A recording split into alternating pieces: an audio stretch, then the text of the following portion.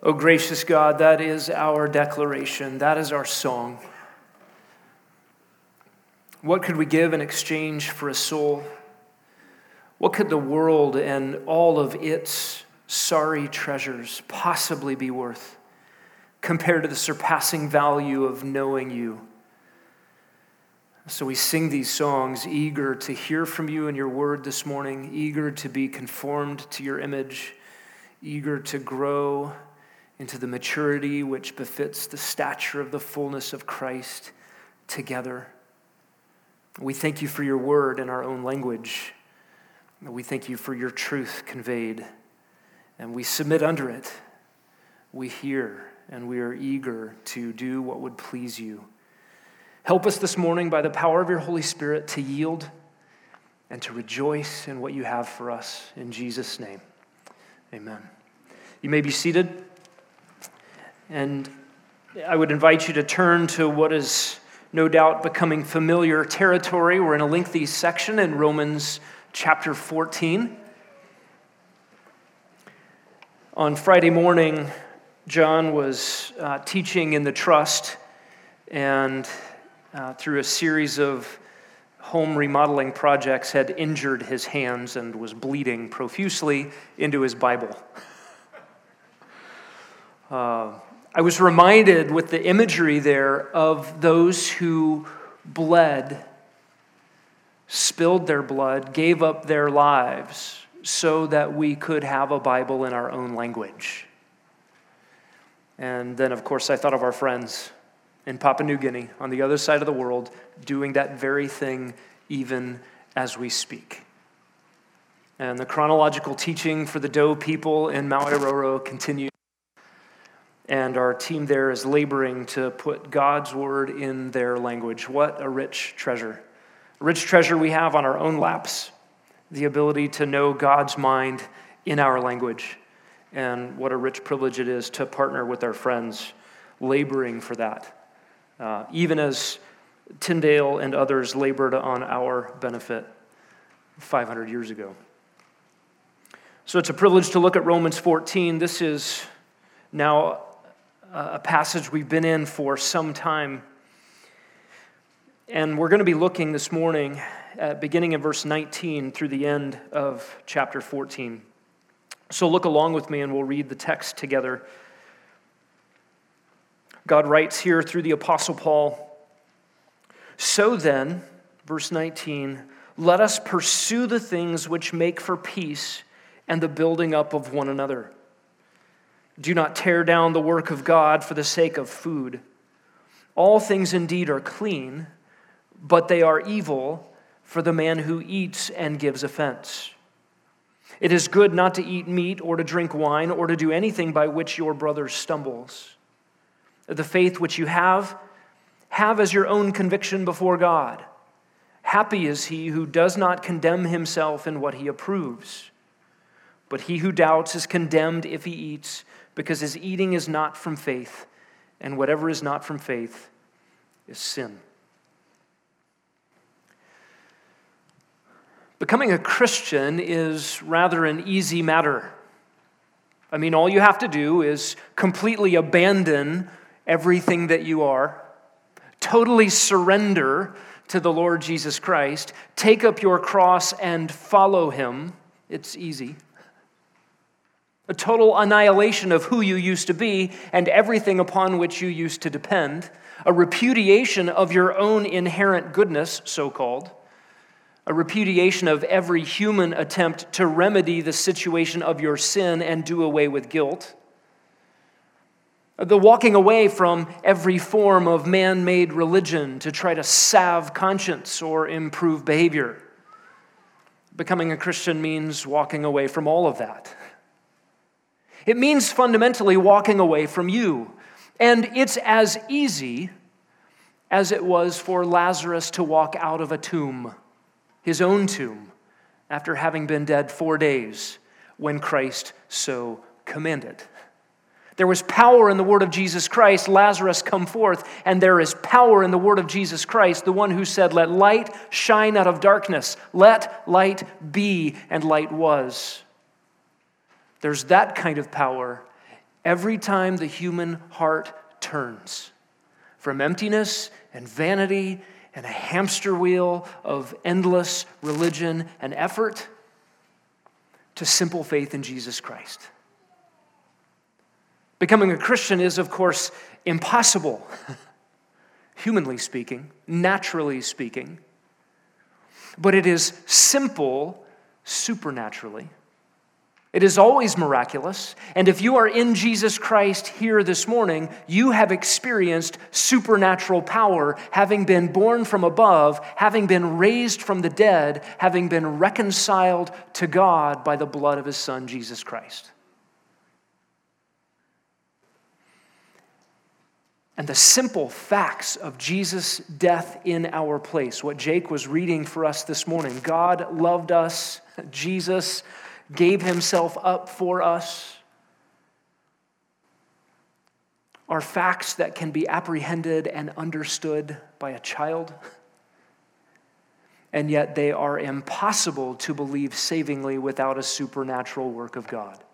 We've all benefited from that supernatural work. And in becoming a Christian, you not only have been placed into union with God, union with Christ, indwelt by His Holy Spirit as an individual, you have also been placed by His Holy Spirit into a body, a local fellowship of believers, the church.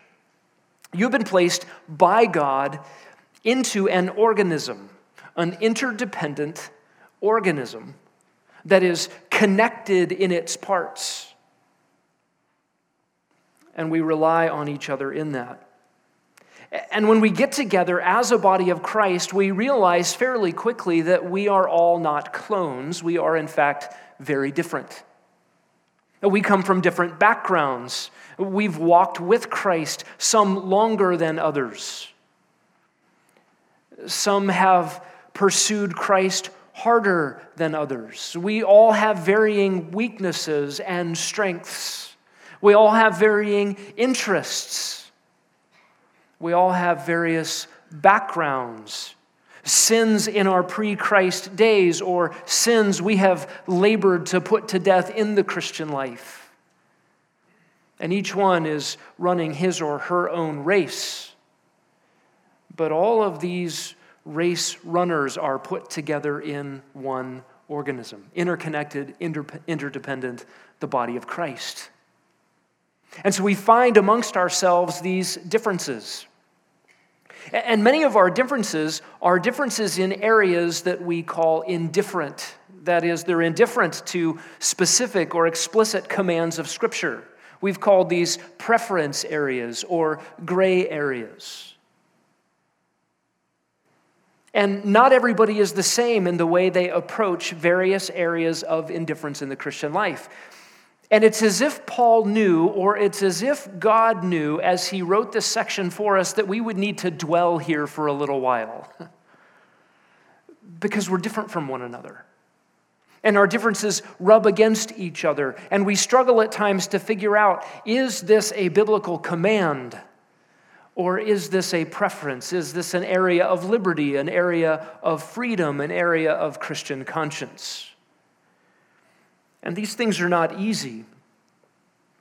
And we cannot simply stop with the question, can I? Can I eat this meat? Can I do this activity?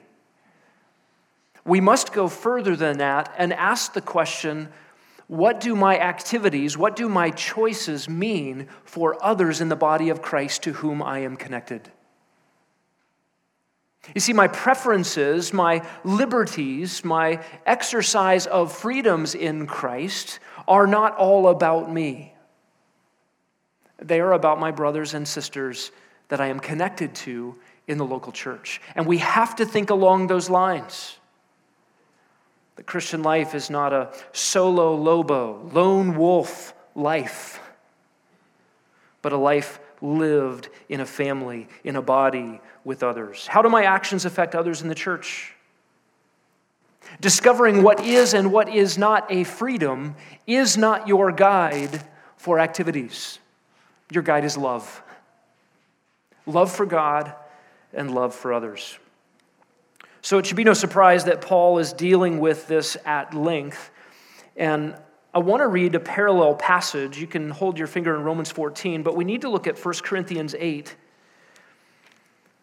Because there Paul draws out in more specific detail a very specific application of the principles we've been seeing in Romans 14. And at some point we were going to jump over to this parallel. This morning is a good time to do that. Beginning in verse 4 of 1 Corinthians 8, Paul addresses the Corinthian church with some very similar principles, but honing in on a very specific application. He writes, therefore, concerning the eating of things sacrificed to idols. There it is very clearly. Instead of giving the general principle, Paul is jumping right into the specific application from which we draw the principle. Eating things sacrificed to idols. He says, verse 4, we know that there is no such thing as an idol in the world. And Scott Demarest would say, wait a second, I was with SMED in the Tibetan regions of Western China, and we actually went into an idol factory, and we saw people producing idols. Yes, of course there are idols, but they're nothings. They're nothings. They're made by humans. They are dependent on humans for their manufacture and for their sustenance. And for Tibetans, they feed the idols. In other words, they put food in front of the idols, and then the food rots because the idol doesn't eat it. And they have to throw the food away and replace the food as they continue to feed the idol. The idol does nothing. It's manufactured by men. It's dependent for its existence and its so-called sustenance upon humans. And yet humans bow down in front of it and worship it and beg for it to provide for their lives. And we know that there's nothing behind the idol other than the fact that Satan and his henchmen, demons, are behind all false doctrine, doctrines of demons, and idolatry is a satanically funded, rooted, and programmed religion. But the idol itself is nothing. Paul affirms that here. And so meat sacrificed to idols is a sacrifice to nothing. There's a nothingness in it. There is only one God. Verse 5, even if there are so-called gods, whether in heaven or on earth, as indeed there are many gods and many lords, yet for us there is but one God, the Father, from whom are all things, and we exist for him, and one Lord, Jesus Christ, by whom are all things, and we exist through him. However, not all men have this knowledge, but some, and he's talking about Christians here in the church at Corinth, being accustomed to the idol until now, eat food as if it were sacrificed to an idol. Every time I went to that market and bought a steak, it was the result of idol worship. It was sacrificed to that idol, and it was eaten in the practice of idol worship. I don't know steak any other way than by idolatry. And their conscience, being weak, is defiled. But food will not commend us to God. We are neither the worse if we do not eat, nor the better if we do eat.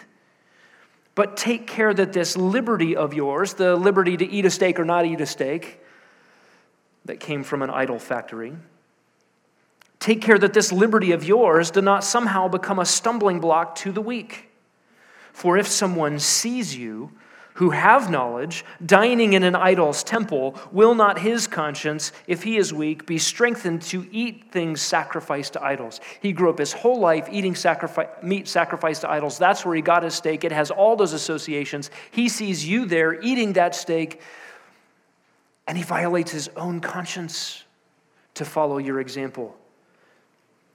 He hasn't been informed. He hasn't had his conscience renewed in this area. And through your knowledge, verse 11, he who is weak is ruined, the brother for whose sake Christ died. And so by sinning against the brethren and wounding their conscience when it is weak, you sin against Christ. Therefore, Paul says, if food causes my brother to stumble, I will never eat meat again so that I will not cause my brother to stumble. The same principles we've been looking at in Romans 14, but obviously narrowed into the very specific application of meat sacrificed to idols.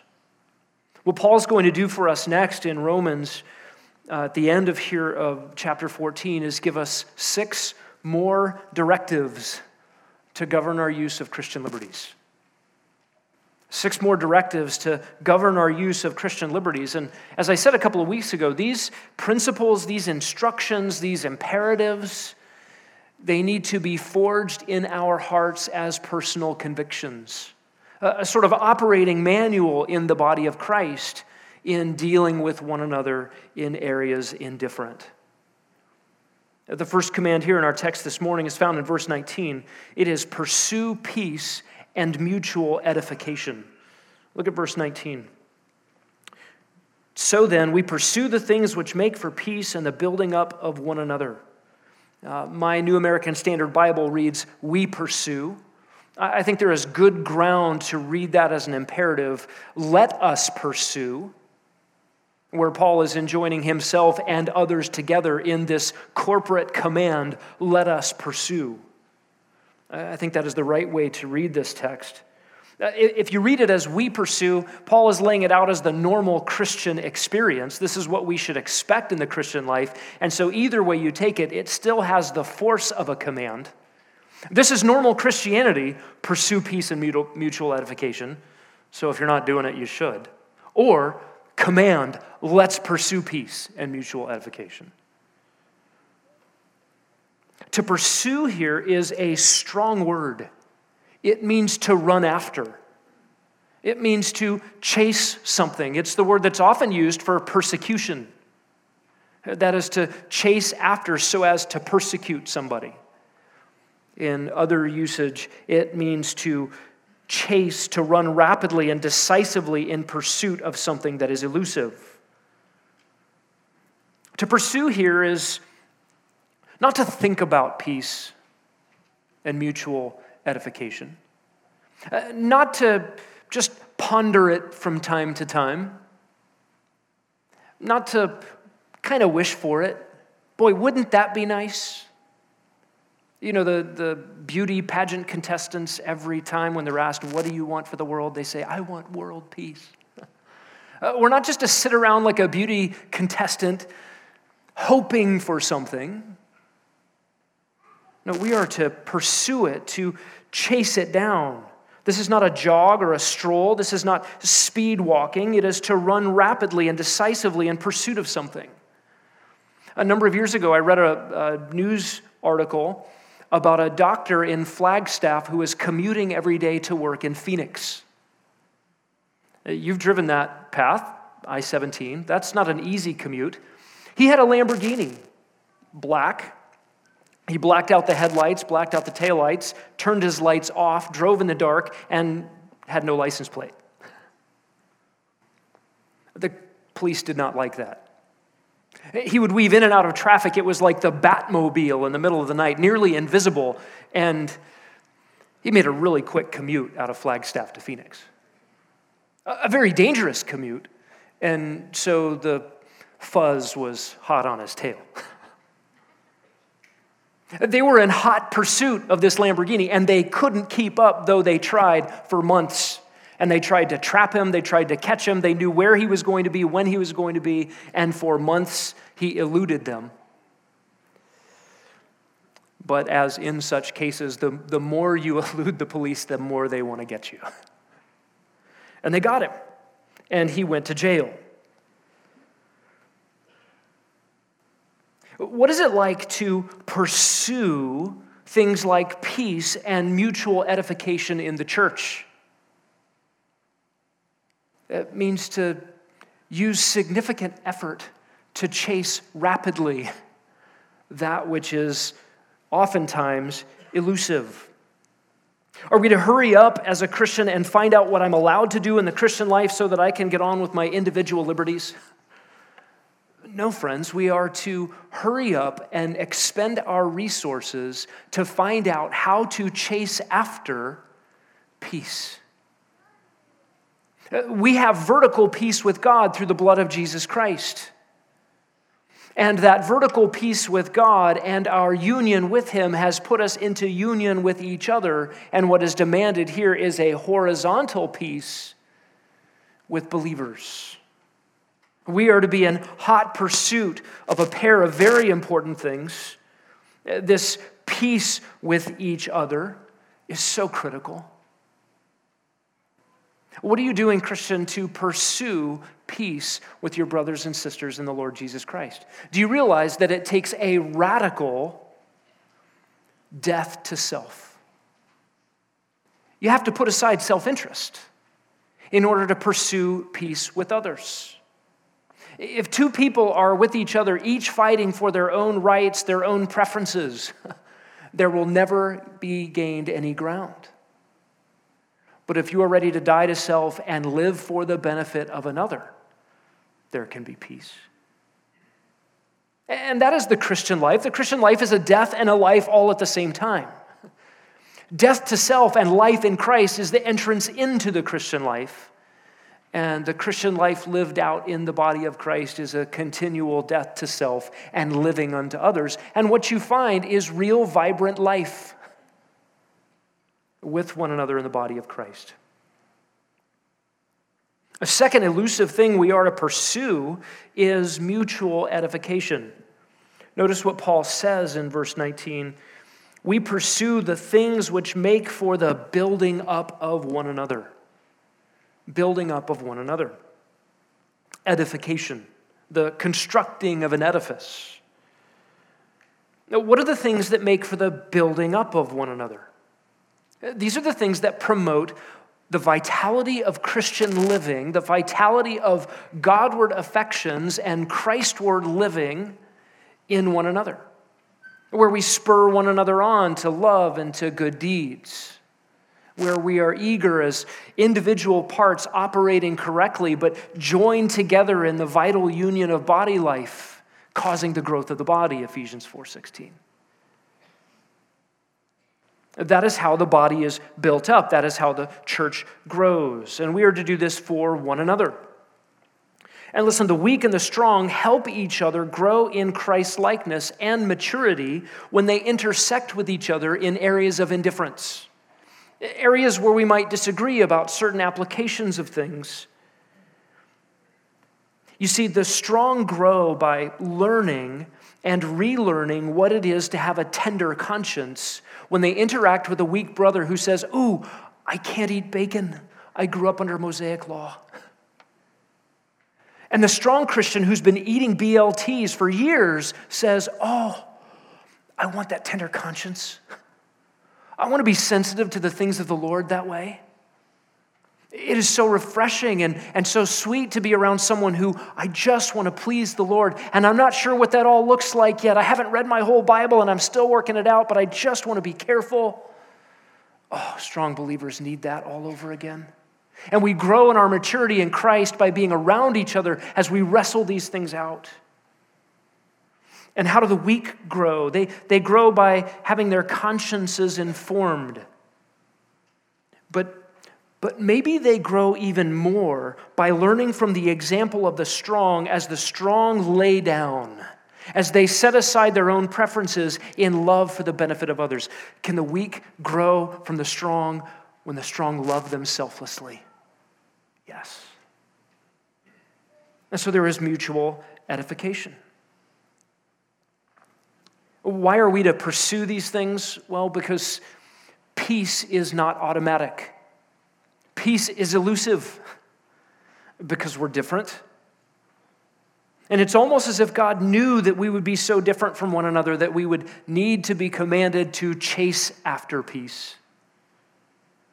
And we're commanded to pursue edification because the building up of one another doesn't come easy. It is elusive as well. Look, it's easy to tear things down. It's difficult to build them up. Remember when you made that long chain of dominoes? And it took you 4 hours to get it 97% complete, and then your kid brother came over and went,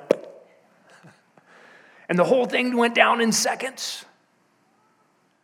Look, it can take decades to build a skyscraper and mere seconds to bring it to a pile of rubble. It's easy to tear down. It's so easy to be a wrecking ball in the body of Christ. It is so difficult, laborious, faith-filled plodding to build one another up.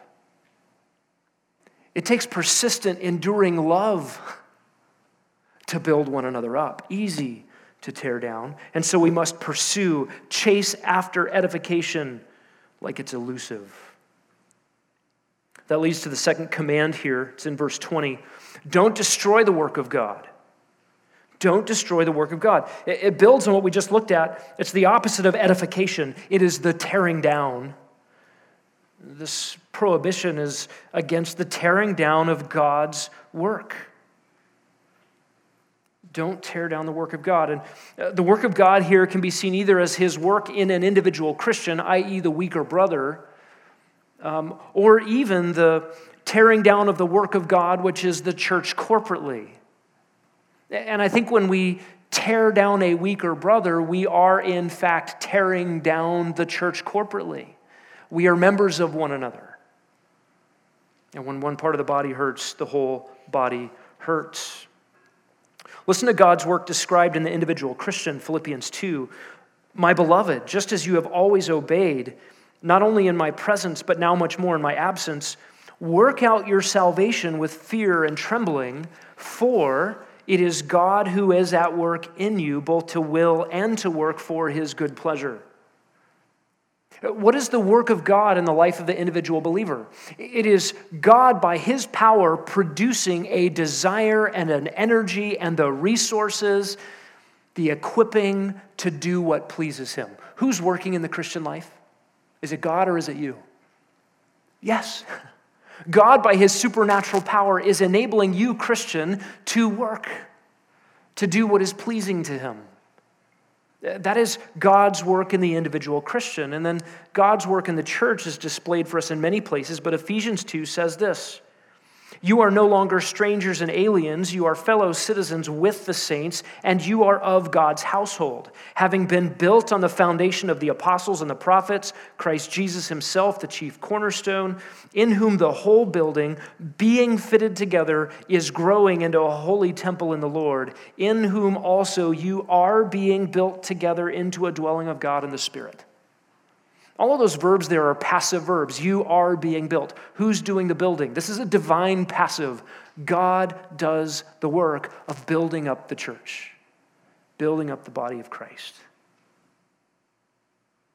And the prohibition here in Romans 14 is do not tear down that work. Don't tear down that work. How precious is this work? How otherworldly is this work? The supernatural work of God in the life of a believer, the supernatural work of God in a group of diverse believers together in the local body. Don't tear it down. You might be thinking, well, how could I tear down something so grand and glorious as the work of God? Surely I can't thwart God's purposes. Well, listen, God uses means to accomplish his purposes. And you can actually be a means of thwarting God's intent for an individual Christian or for the church. Listen, spiritual ruin is what running over your conscience aims at, tends toward. And I want you to think about the mechanics of how this works. When you sin against what you know to be right before God, when you transgress some command of God or intentionally neglect some, or you cross some prohibition or intentionally neglect some command of God, and you don't deal with that sin, you sear your conscience. You flatten out the sharp edges of the discomfort internally about sin, about your relationship to God. And if you get comfortable with that, the pathway gets easier. The rough edges are smoother. It's easier to sin again in that area. You create ruts in which it's easier to travel. And you do that again without confronting that sin, dealing with that sin, putting that sin to death, and you make the road smoother, and you sear the conscience further. Eventually, that conscience becomes calloused in that area. And the end result of that will be, I read my Bible, I rehearsed the gospel, and I still sinned in this way. I guess it doesn't matter. wait, I guess the gospel doesn't work. I guess Bible reading isn't effective. Have you ever spun that in your own mind and gotten to the place where I'm sinning again, the gospel doesn't work? And you blame your inability to put sin to death on the supernatural resources that God supplies for that very thing. And the end of that road is apostasy. You go from saying in a moment as a professing Christian, oh, the gospel's not working. The Bible's not working.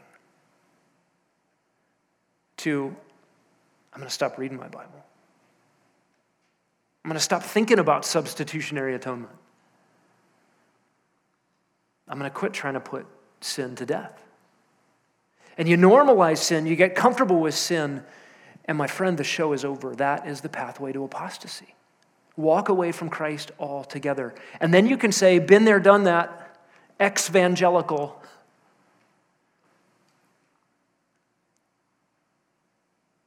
That is a tragedy. Spiritual ruin is what running over your conscience is aiming at. It is the trajectory, right? The trajectory is a line with an arrow on it on the end. It crosses a number of planes in the same direction or at the same angle. It's headed that way. It's a measurement not only of direction, but time. And you give that heart direction time, and it will walk away completely from Christ. You will prove yourself never to have been a believer at all. And the protection from that is bound up in how we relate to one another and how you keep short accounts with God and how you deal with sin. And the factor that Paul zeroes in on here as a factor for spiritual ruin of professing believers is the careless use of liberties by so-called mature Christians. If you think you're a mature Christian because you can eat a BLT and you're not giving thought to your brother who can't, you are putting his soul in danger. That's the point. And notice how Paul concludes this little clause. Verse 20. Don't tear down the work of God for food. Do you see it? What a trifle. What a little thing. For a sandwich. Don't tear him down for food. Do you remember someone who gave up everything for a bowl of red stew? Remember Esau sold his birthright for lunch. And what a tragedy that we would put other Christians in Esau's position. Christian, don't do it. Here's a third command, the second half of verse 20. Learn to discern what's good and bad. And this covers verse 20, the second half, and then through verse 21. Paul says, all things indeed are clean, but they're evil. And then in verse 21, and it's good to not to. Learn to discern what is good and what's bad. And it's not just as simple as a list. What's on limits and what's off limits. But notice the progression here. Second half of verse 20. All things indeed are clean. And Paul says, all things are pure. The word there is pure, and it relates to the ceremonial cleanliness now, out from under Mosaic law, of foods that were formerly unclean. And Paul is saying lobster's clean, bacon's clean, all the things that were off the list. Bat, hoopie, camel, if you want. And it's also a strike at the whole idea of market meat from idols. Idol is nothing. The meat you get from the market, it's clean. You can eat it with gratitude. Paul is siding here with the strong on the truth about food. It's good. Everything is to be received with gratitude to God and enjoyed. So it's good.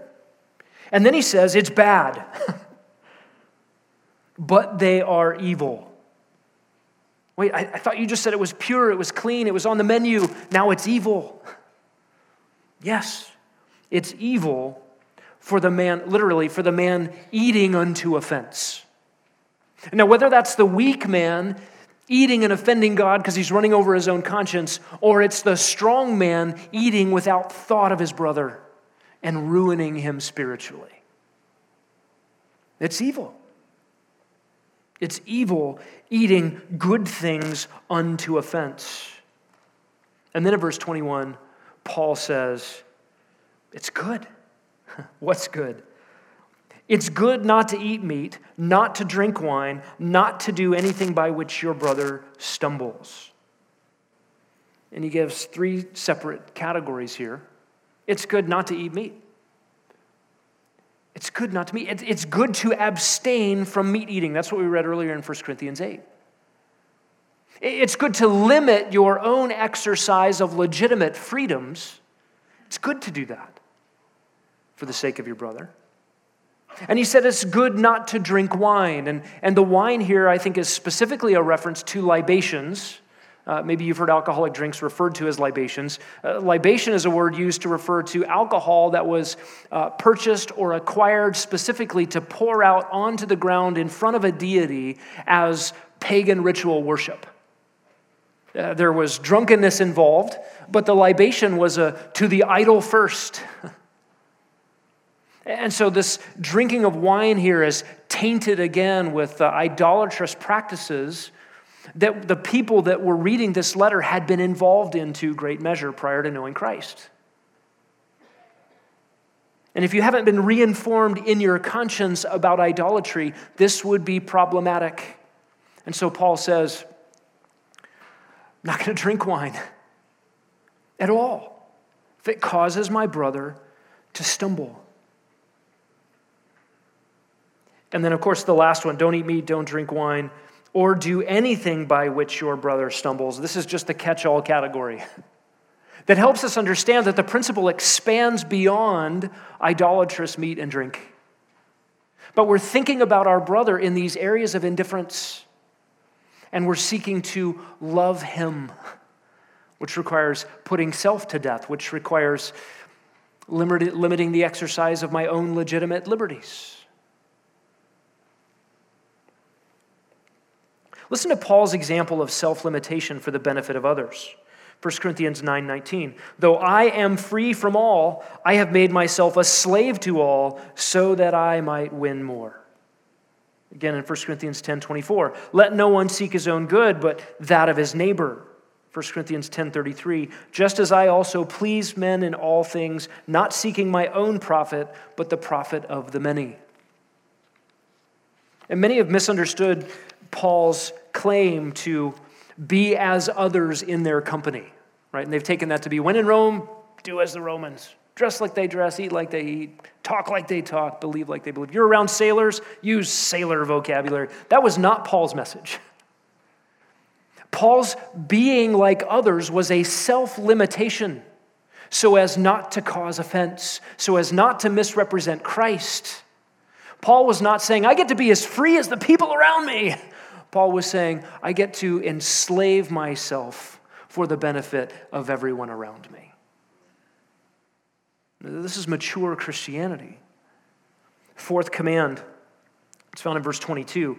Be convinced privately before God. Notice how Paul says this. The faith which you have as your own conviction before God. The faith which you possess it literally to yourself and before God. This is personal, persuaded conviction, not held out in the open, not broadcast. This is not where you think through your own personal Christian liberties before God. I can enjoy this before God, have gratitude and worship him in it and enjoy it for his glory and put it on Instagram.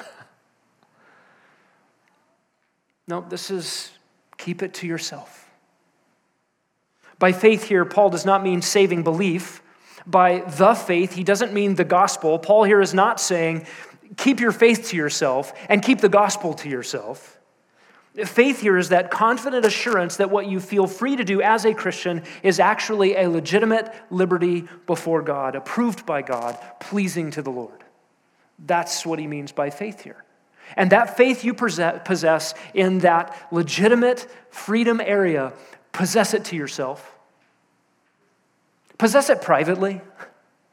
Don't flaunt it. This is not for public consumption. Why? Because you actually have to protect your brother or sister in the Lord who's not there yet. You have to think about others. And to say that we do this unto ourselves and before God is a reminder that there's a check on my assumption about a liberty. God's always the audience. He sees the motives. He sees right through the heart. He sees right through the motivation, right through the thought process. He knows if what I really want to do is just get away with something and put a Bible verse on it or put no Bible verses on it so that I'm free to do it and I can just want to do it. He sees through all of that. He's always the audience. You carry these things with full persuaded confidence before the Lord. And if you can't be grateful to him, if you can't, whatever you do, eat or drink, do all to the glory of God, then it's not legitimate. And this is a reminder that he is our primary audience. We are accountable to him. We must do these things as worship pleasing to him. And while God is always your audience, your brother doesn't have to be. There's a fifth command, second half of verse 22. Exercise care in what you approve. Paul writes, happy is he who does not condemn himself in what he approves. Happy, blessed.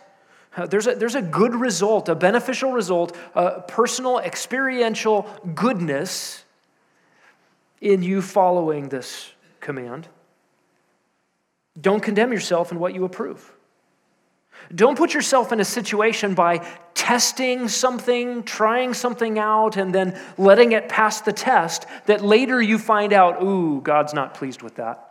There was a principle I overlooked. There was a verse I didn't know, and I just ran headlong into what I thought was a liberty and found out later it was sin. Have you ever done that? Be careful about that. You're blessed, you're happy if you don't do that. The word condemned here, the condemnation described, this is a word that often describes eschatological condemnation. That is ultimate disaster in the lake of fire under God's just judgment. I don't believe that's what Paul has in view here. I think he's talking about a behavior that is condemnable by God. But don't misunderstand, if you perpetually engage in condemnable behaviors, that again is the pathway to apostasy, and you may find yourself condemned eschatologically. This is serious business. Be careful what you test and approve. And for the weak, this is important. The weak might rashly approve of some behavior that is not warranted from confidence in the Scriptures. Maybe the weak looks around at my Christian brothers and sisters, and they're all doing something that I feel like is wrong, but because of peer pressure, I'm just going to do it. I'm actually accountable to God for that sin. Don't succumb to Christian culture as the measure of the standard of what it means to be pleasing to the Lord. For the strong, you could brashly parade your freedom without giving thought to your brother. That is condemnable behavior. Listen to Proverbs 20:25. It is a trap for a man to say rashly, "It's holy," and after he's made his vows, to make inquiry. This is the look before you leap principle. Investigate. Christian, it means you're going to have to know your Bible. Keep reading. Keep seeking to bring your life into conformity with the way Jesus Christ regulates the Christian life. And look, you find your life to be happy and blessed when you do that.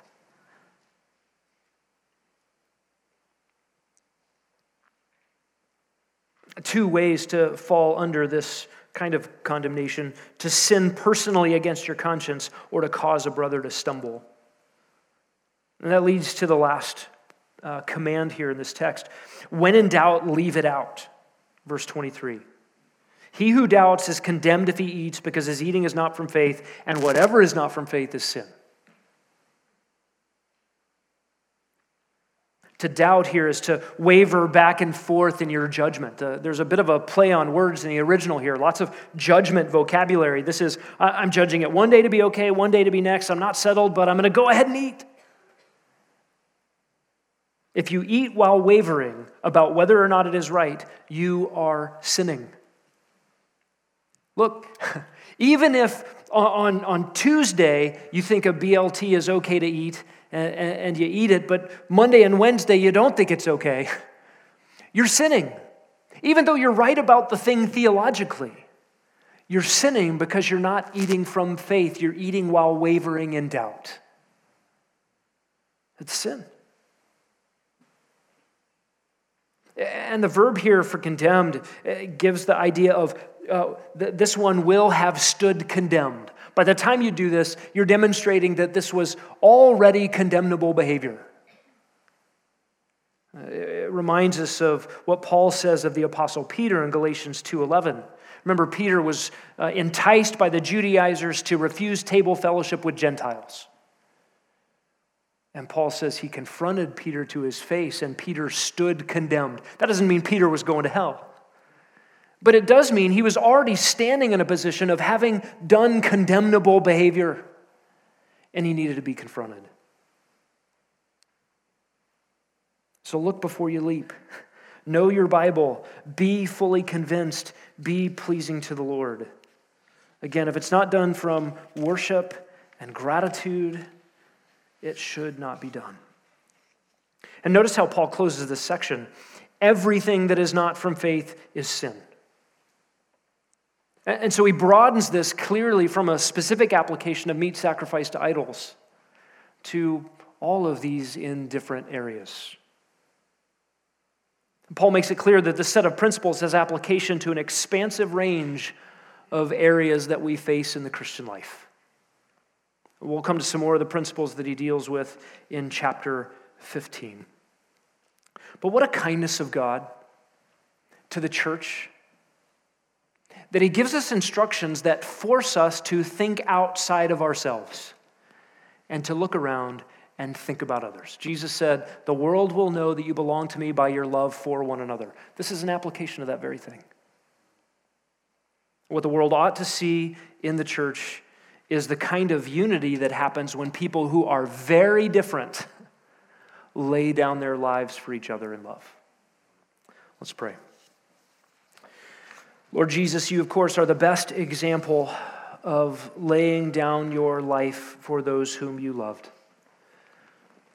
We think about what it means that you took on flesh, became a baby at Bethlehem, having already existed from eternity past, and now in time appearing to rescue us from ourselves, from this world, from Satan, from darkness, from the slavery of sin, and ultimately from the wrath of your Father, which we so richly deserved.